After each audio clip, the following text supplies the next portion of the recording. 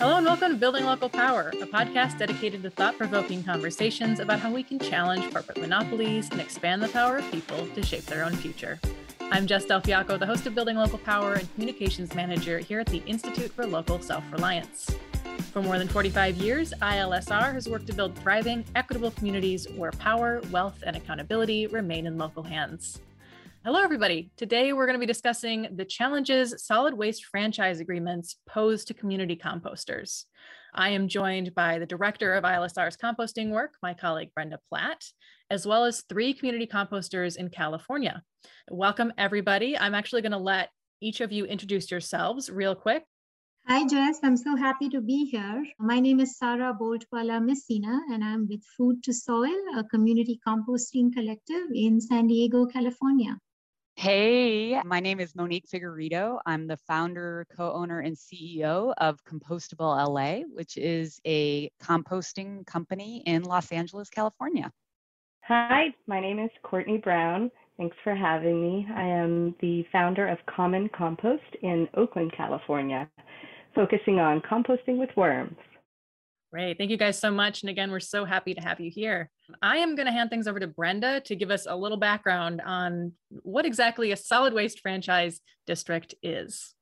All right, thanks. We're so glad you all are joining us today. Thanks, Jess. So a solid waste franchise district is basically a commercial residential waste collection zone or a specific area that a city or county has assigned to one or more contractors on an exclusive basis. So to provide collection services for trash, recycling. They're very common on the West Coast, but they're growing in other cities as well. And the system typically only allows large companies to compete to win a zone. What has happened in the West Coast and in California particularly. And as a result, cities and counties have systematically kept micro haulers or micro recyclers and composters, like the 3 operations we are joined with today. They've kept them out of the playing field. And the industry is somewhat split on whether to support the concept or not. Here at the Institute for Local Self-Reliance, we don't have a formal position on solid waste franchise districts, but we are clearly opposed to cities and counties using their contract authority to foster monopoly control by just a handful of large companies. And if you take, we'll get into it, in Los Angeles, but Los Angeles not too long ago divided their city into something like 11 solid waste zones to 7 companies, and it was worth $3.5 billion. So $3.5 billion was given to just 7 companies. That's an average of $500 million each. That's just nuts. And so what happens when you are just giving all that money and control to just a handful of large companies, you're really shutting out social enterprises, other community benefit operations. And what we're finding is that community composters like Food to Soil, Compostable LA, and Common Compost are one of the fastest growing parts of the circular economy, these small scale businesses, whether you're collecting food scraps or doing reuse, repair, recycling, that community benefit operations are really growing and can be fostered, but these solid waste franchise districts can be an obstacle. So when I say that the industry is split on whether to support the concept or not, I don't think we have too much of a split with our guest today. So I want to hear, maybe we should start by telling us, before we get into the problems with solid waste districts, let's hear a little bit about more what each of you do. So Sarah, let's start with you. Tell us about Food to Soil and what you're doing in San Diego. And then we can get into how these solid waste districts are impacting your ability to thrive. Yeah.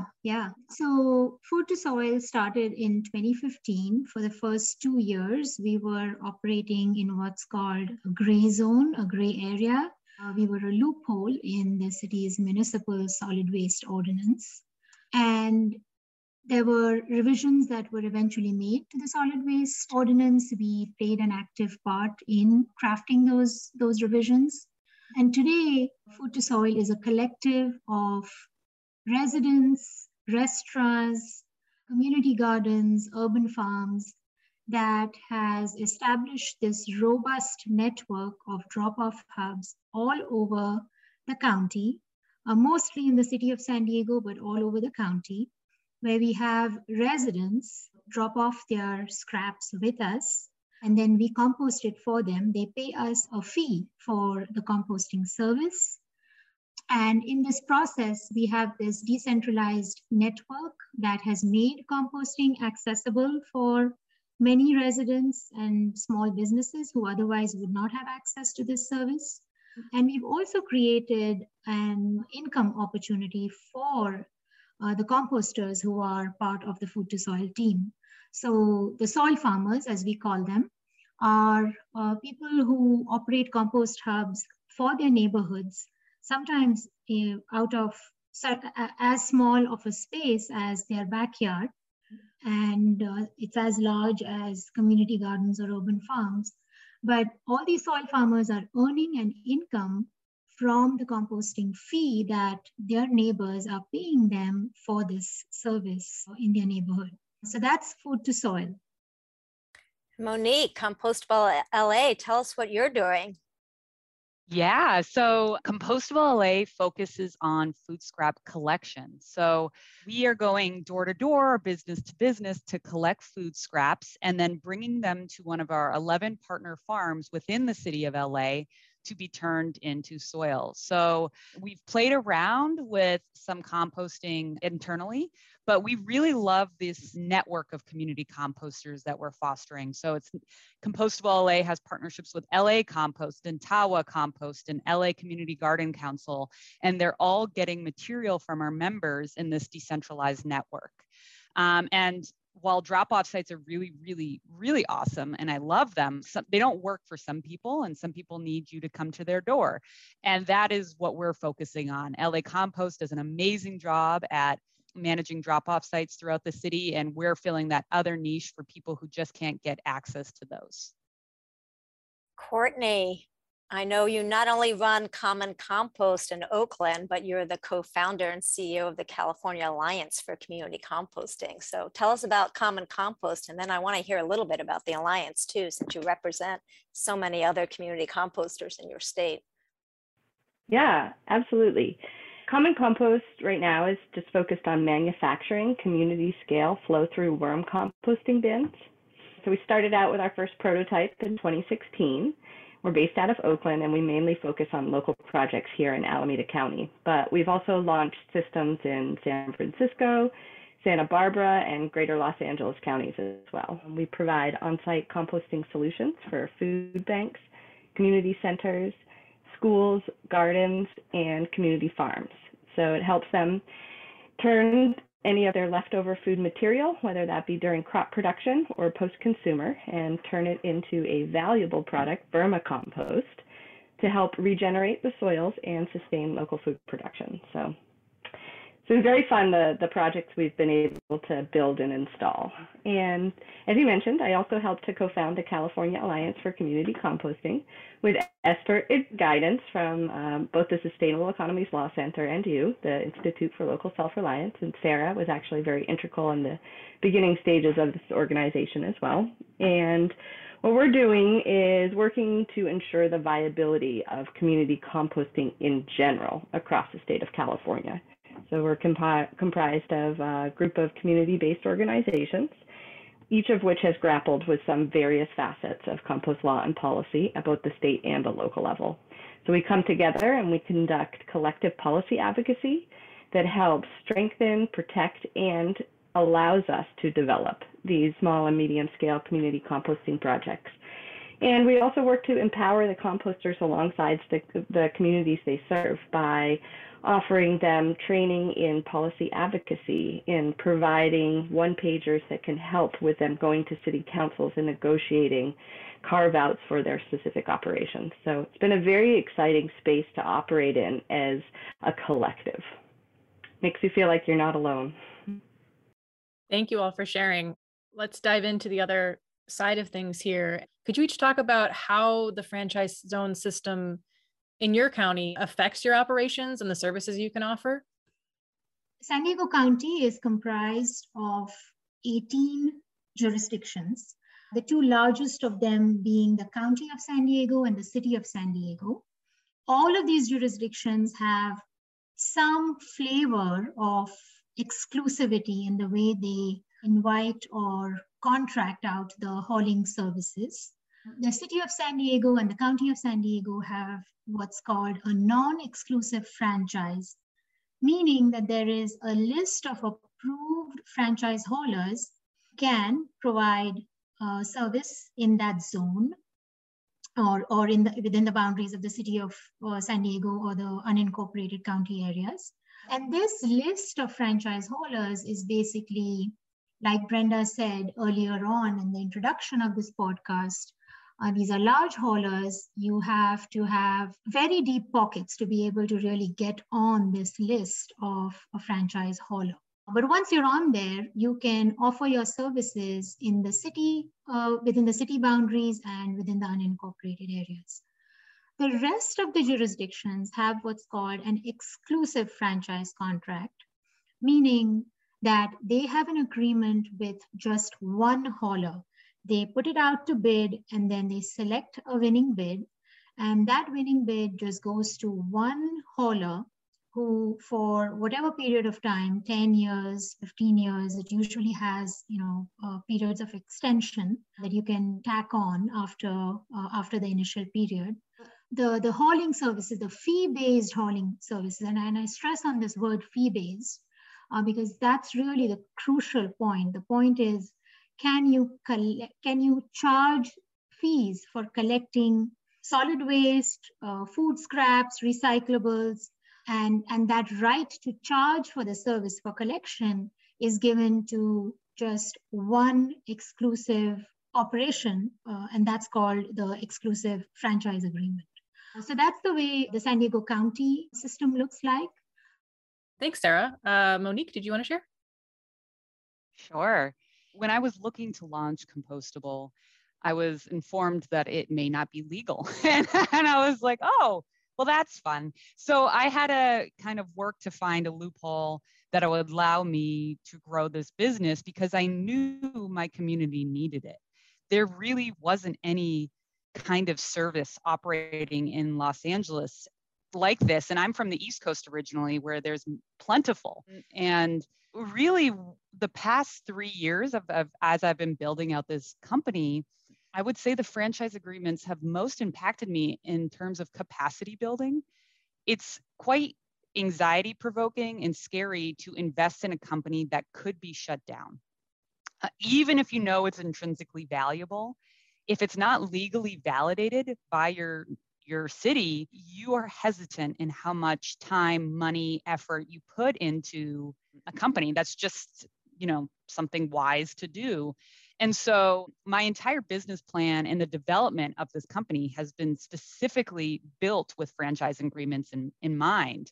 And in some ways, it's really stunted our growth. The growth is there. People are very excited about it. They not only do they want to compost, but they want to compost with a local community-based organization because there's more trust and transparency there.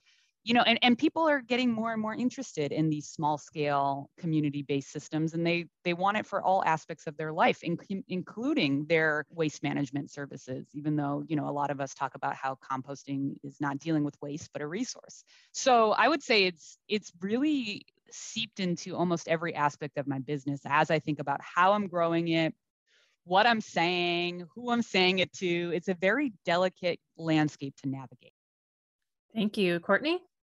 Yeah, thanks, Jess. I think, so I operate in the Bay Area, and as you know, they've been source separating organics up here for over a decade. So I just want to mention that a lot of the attraction to an exclusive franchise agreement is because these cities have put a lot of work into establishing their zero waste goals and their diversion targets of usually 75% by 2020. So in Alameda County, they passed a mandatory recycling ordinance in 2012 with this target in mind. And it first started to extend to include diverting plant debris and organics in 2014. And what this did is throughout the 17 cities in Alameda County, it required the jurisdiction to provide recycling and composting services for certain generators like commercial businesses, institutions, and multifamily buildings. And it had to be sufficient enough to handle the amount of recyclables and organics that those generators were producing. So it's very attractive for cities at this point to go and look for large-scale service providers and that are capable of implementing large-scale residential collection programs. And in 2016, Oakland reached out to Waste Management of Alameda County and signed an exclusive franchise agreement with them for the collection of all solid waste and organics. They signed a separate contract with California Waste Solutions for recyclables. But the exclusive, what I found very interesting and has been the biggest point for us, is that not only is it the exclusive agreement to collect the material, but it's also to deliver it to a certified and permitted municipal facility. So in this case, it's deliver all of the material to the county's permitted landfill and material recovery facility located out in Livermore.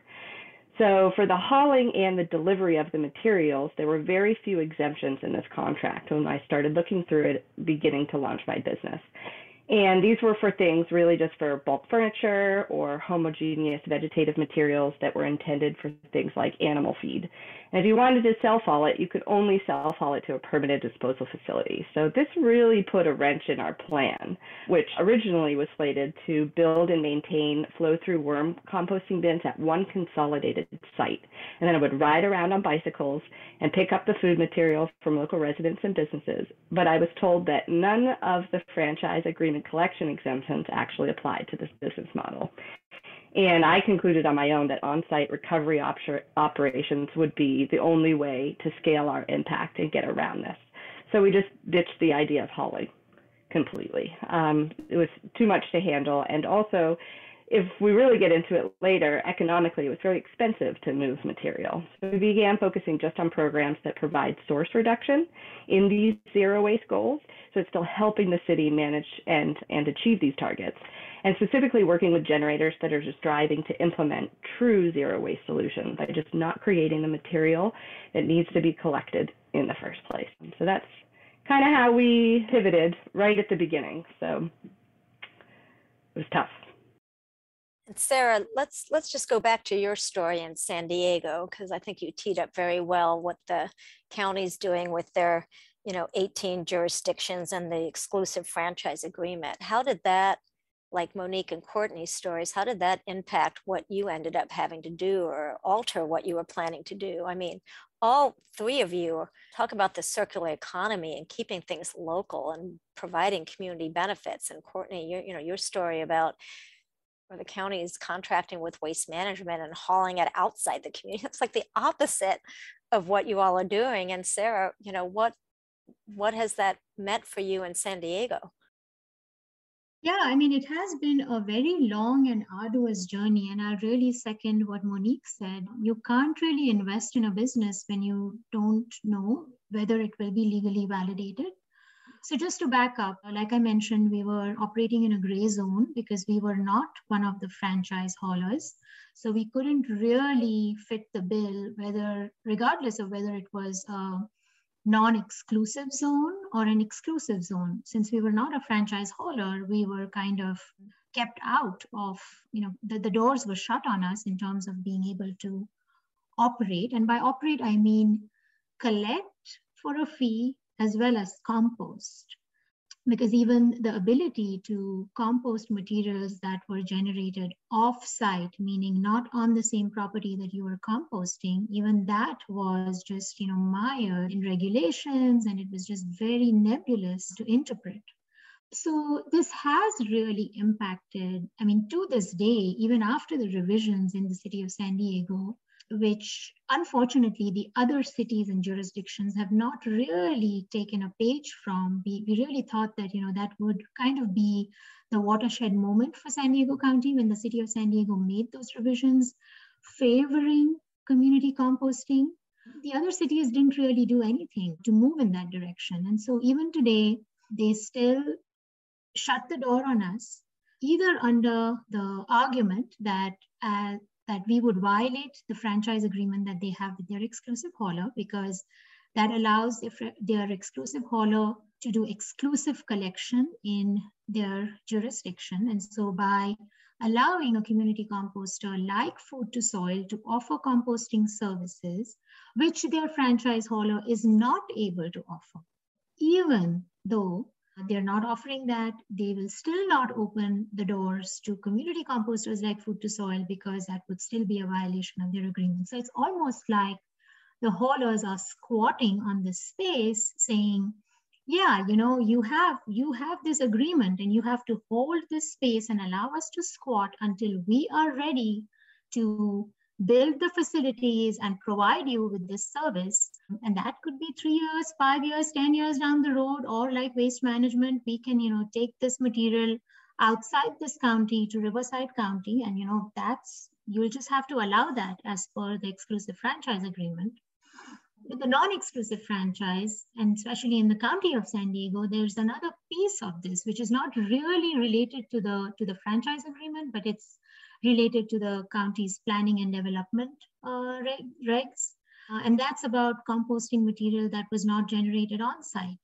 So what they do is they'll say, you didn't generate this material in this community garden or on this farm. You kind of trucked it from outside. And so even though it's coming from the local neighborhood and from the local area, because it's not generated on site, you cannot compost it. So there's just, what I'm trying to get at is that there's all these, it's a maze of regulations. And as community composters, people who really want to focus on turning this material, turning these scraps into soil that rejuvenates our urban landscape, we have to deal with regulations, legalese, attorneys, cease and desists, which we're not made for that. We don't have the deep pockets for that. We don't have the resources for that. We didn't really make our business models to challenge the haulers. We are just here trying to fill in the gaps, like Monique said, and in some cases provide the service that the main hauler is not, the franchise hauler is not able to and doesn't have any plans to. So yeah, I mean, it has been very hard to navigate policy. It has been very hard to reason with local agencies that, here's where we fit in, and really we do fit in, and you don't have to be worried that the haulers will sue you. But, we're small fish, and really no one's paying attention. And, we're not really contributing to the tonnage fees of the city either. So we are kind of, in this press between, the rock and the hard place. And I just want to add a quick comment to this. The analogy I like to use that I think helps it land for people where this is a new concept is it's like the cities are saying, you can only shop at your major grocery store. That's it. That's all you get. You do not get to choose a local farmer's market, even if, there's one down the street ready to roll. And then they're asking the farmers to advocate for their own rights. And the farmer just wants to grow food and feed their community and do something they love. And now they're in this position of educating people on why local produce is important and the benefits of that, as well as trying to run their farm day operations. And so I think the group of us here are saying, we're not against major grocery stores. We're against the level of preference they've been giving, funding, and we'd like to see more options so people can choose what works best for their lifestyle and their values. That's a great analogy, Monique. And I think, there's also equity issues in terms of who you're serving. I think, Sarah, one of the examples you shared with me in the past is that you were looking to provide service to multi-family dwellings that didn't have any access to food scrap collection service, and the exclusive preferred hauler wasn't providing that service, but the town, you were still prevented from doing that. So it's an equity issue at many different levels here.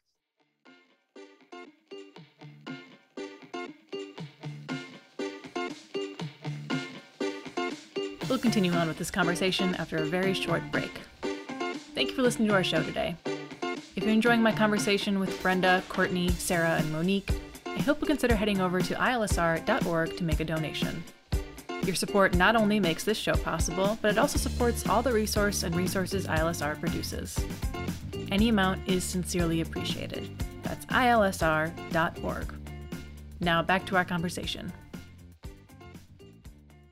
And I think, Courtney, what you mentioned in Palm Springs is moving towards exemptions for community composters, but even in addition to community composters, there's composting comes in all sizes, right? So there's large waste haulers and there's community composters.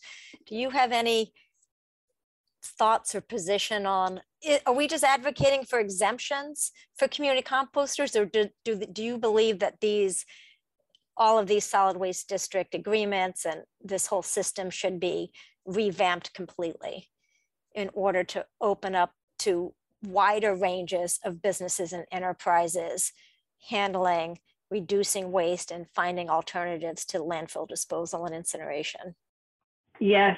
Also, the California Alliance for Community Composting does not have a specific position on exclusive franchise agreements, but we have put a lot of effort into the research about what contracts look like and what is inside of them, and therefore can speak and help community composters who are grappling with these facets of waste hauling law to help better advocate for allowing their services to participate alongside and sometimes in partnership with these larger scale companies. But what we really encourage the cities to look at is everything in between backyard composting and a large scale composting municipal system. So this can include everything we've been talking about in just our three businesses today, but specifically the ecosystem of who's generating it, how is it being picked up, where is it being moved to, and then how is it being used, and showing cities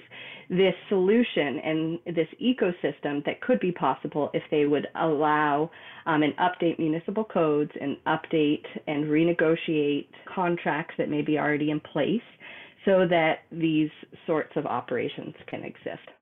When I was working with the Sustainable Economies Law Center, we hosted a year-long soil policy party, which was a group of community composters in Oakland, and we met once a month. And we fed them, we talked about stories, we'd research one facet of the municipal code in Oakland, and then we would put an action item together.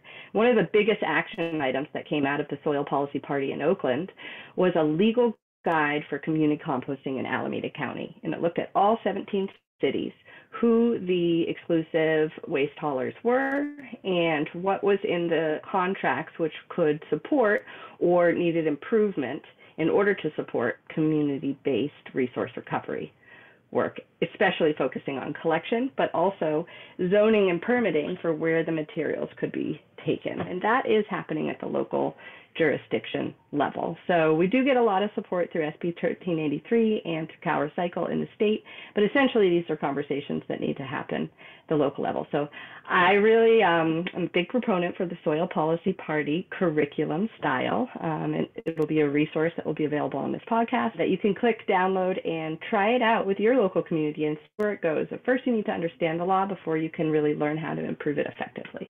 I'd like to jump in here and share my perspective on this question. I don't think that just doing away with solid waste exclusive franchise agreements is the solution.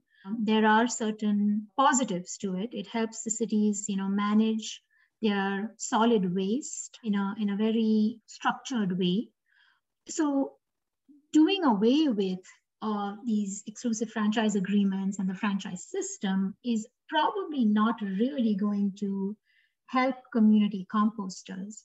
I feel that the way forward, at least in the short run, is going to be to get ourselves a place at the table, and a very elegant way of getting that place at the table is to get exemptions. Just get carve-outs in the municipal ordinance, something that a policymaker would be much more likely to consider than just completely doing away with the solid waste, the exclusive franchise system.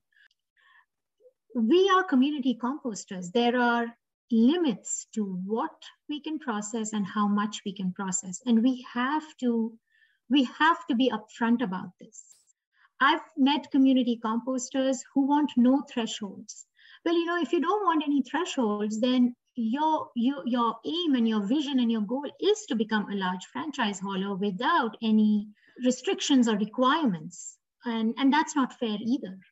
So if we say that we need all approaches at hand, then let's keep the exclusive franchise agreements and just advocate for carve-outs so that we can also operate, we can fill in the gaps, we can live within thresholds, we can really prove that, even community composters have the responsibility, have the accountability that these cities are looking from large haulers, and that we can provide a valuable service.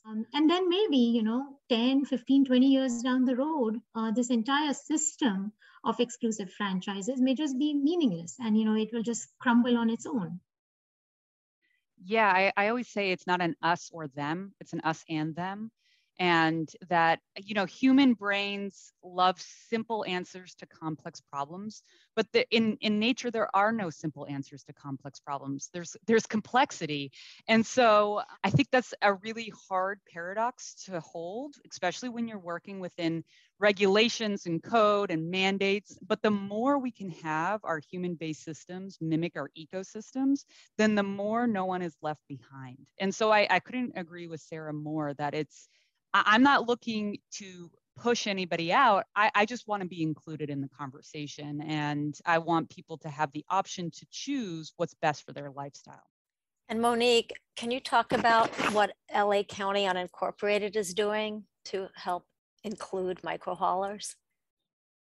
Yeah, I was so excited when I heard this. So I just was just singing in the car after the meeting. I have met with some of the people at LA County, and they're going to release an RFP for quote unquote micro haulers. And I know we have lots of different names, resource recovery companies, small scale community composters. But the fact of the matter is they're going to release an RFP that says micro haulers can operate in their area. They will have an exclusive franchise agreement, but they are giving space exemptions, like Sarah said, for micro haulers in the unincorporated area. And they literally called me to ask me my thoughts on what they should write in this RFP. And it was just so moving to be, I told them, I was like, this is the first time I've ever been called to be included in this conversation. And it really means a lot to me because I can tell them what my limits are and what my strengths are and what I'm looking for and what I'm not looking for as a community composter. And they were like, oh, great, awesome. Okay, so yeah, I guess we don't need that restriction in place. And I'm like, please don't put that restriction in place. It's gonna really hinder me in all these kind of ways. And then they were like, we were thinking about this. And I was like, yeah, that seems fine. If that helps your large scale haulers feel more secure as they're getting used to these different models coming out, totally fine. That's not going to impact me. So it was just a really, it hasn't come out yet. It probably won't come out till the August, but just to be called and asked for my opinion on the RFP released was like, it was just so validating to the conversation I've been trying to have for years, Congratulations, Monique. Thank you. Carve outs, exemptions, encouraging these jurisdictions to create separate RFPs for micro haulers. New York City, which, as you can imagine, is a city that has been trying to eliminate corruption and the influence of organized crime and its trash hauling businesses for years. They have, I think it was back in 2018, they created zoning that allows micro hauling and food rescue in their zoning. And not only do they have these exemptions and clear guidelines, but one of the other things they did is they carved up the city into 20 zones, but instead of giving an exclusive contract to one hauler, they allowed 3 to 5 to compete within a zone. So they just narrowed the number of businesses that can work in a zone. So that may be also something to look at.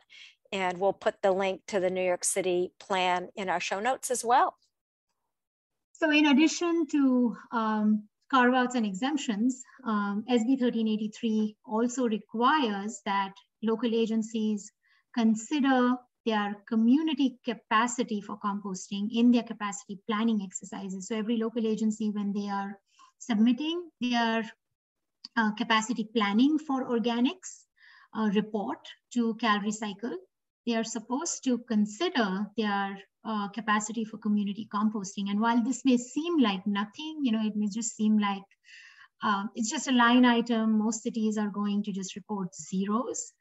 This is the time when, as community composters, we have to come forward and say, hey, we have this capacity. The fact that you've not let us operate and you've shut the door on us does not mean that this capacity has disappeared or gone away. You've closed the door on us, you've kept us outside, and you've just turned around and said, hey, we don't have any community composters. Well, no, they're there, they're just behind the door.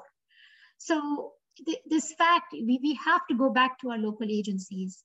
Anyone who has the ability to compost in their backyard, in their community garden, in their urban farms, in their school gardens, has to go back to their local agency and say, hey, I have this capacity and I would like you to report that in your capacity planning report to CalRecycle, because this is there. And the only reason it's not augmented is because you have some archaic regulations, either on the solid waste side or on the zoning side, that need to be revised. And there are a whole bunch of elegant ways in which you can revise that. Look at San Diego, look at LA, those are just revisions, changes in verbiage that need to be done in your policy. And Sarah, I do like the suggestion to require the local jurisdiction planning to incorporate, whether it's whole composting or community composting or on-farm composting elsewhere, and prevention, in determining what capacity you need, how much waste can you avoid in the first place. And we have, at the Institute for Local Self-Reliance, we have a hierarchy on reducing food waste and building community. And we'll put a link to that, but we would love that to be integrated into what's required of local jurisdictions, that they have to consider these other options. Exactly, Brenda.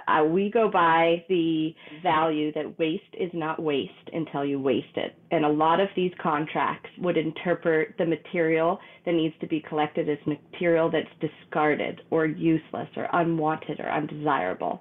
And we're clearly not working with material that has been discarded. It's things that generators care very deeply for, and they want to see the best and highest use in its next life. Just on that, I think we're outside the scope of these contracts in general. Yep, and local government should not be using the authority and power they have to privilege just large-scale businesses. So one thing they have to do, they cannot be sending Sarah at Food to Soil to the lawyer for the hauler to answer the questions. I mean, it's just so insane. So that's just something that I think is clear that we're all in agreement of, that we need to educate local government and do some more advocacy. Start your soil policy party soon, folks. Thank you, Brenda. And thanks to all of you. You're all doing just such amazing work. And it's great to hear about your experiences in California. I wanted to ask one just kind of fun wrap-up question, which is to ask each of you to share a favorite, or if you can't pick one, maybe a couple favorite local independent businesses that you want to shout out. This is nothing composting related. It is food related though. I love my local pizza place. Solid answer. Monique? Every Saturday, I walk to my local yoga studio and take a class, and then go next door and get, there's a coffee shop right next door, and have a coffee. And it's basically my favorite morning of the week. So shout out to Light on Lotus and Alana's Coffee in Mar Vista. Okay, Brenda, would you like to share? Yeah, I want to do a shout out to Fulfillery, which is, as you might guess from the name, a refill and low zero waste shop in my neighborhood in Tacoma Park, Maryland. Love them.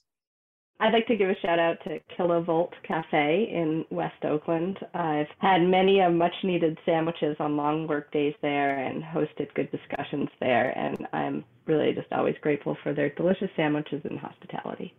I love a good sandwich shout out. That's great. Thank you.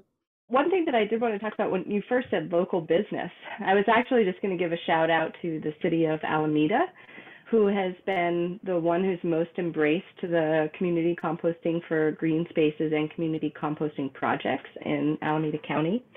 And we're working with the Alameda Point Collaborative there as a part of a youth development and apprentice program to actually use the site to provide capacity for residential generation of materials.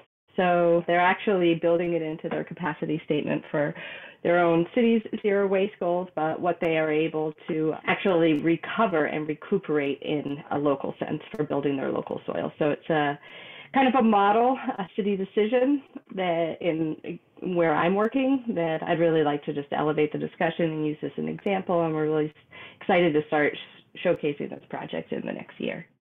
I realized I asked everyone else without thinking about what mine is, but definitely up at the top, there's a children's bookstore a couple blocks from my house called Red Balloon Books, which is a great place to go and spend a lot of money on very wonderful children's books. So that's that's my enjoyable way to spend like a weekend afternoon. With that, unless anyone has a final comment to share, I think we're at the end of the conversation. So thank you, everybody. Thank you. Thanks, guys. Thank you, Brenda. Thank you, Jess. Thank you, Monique.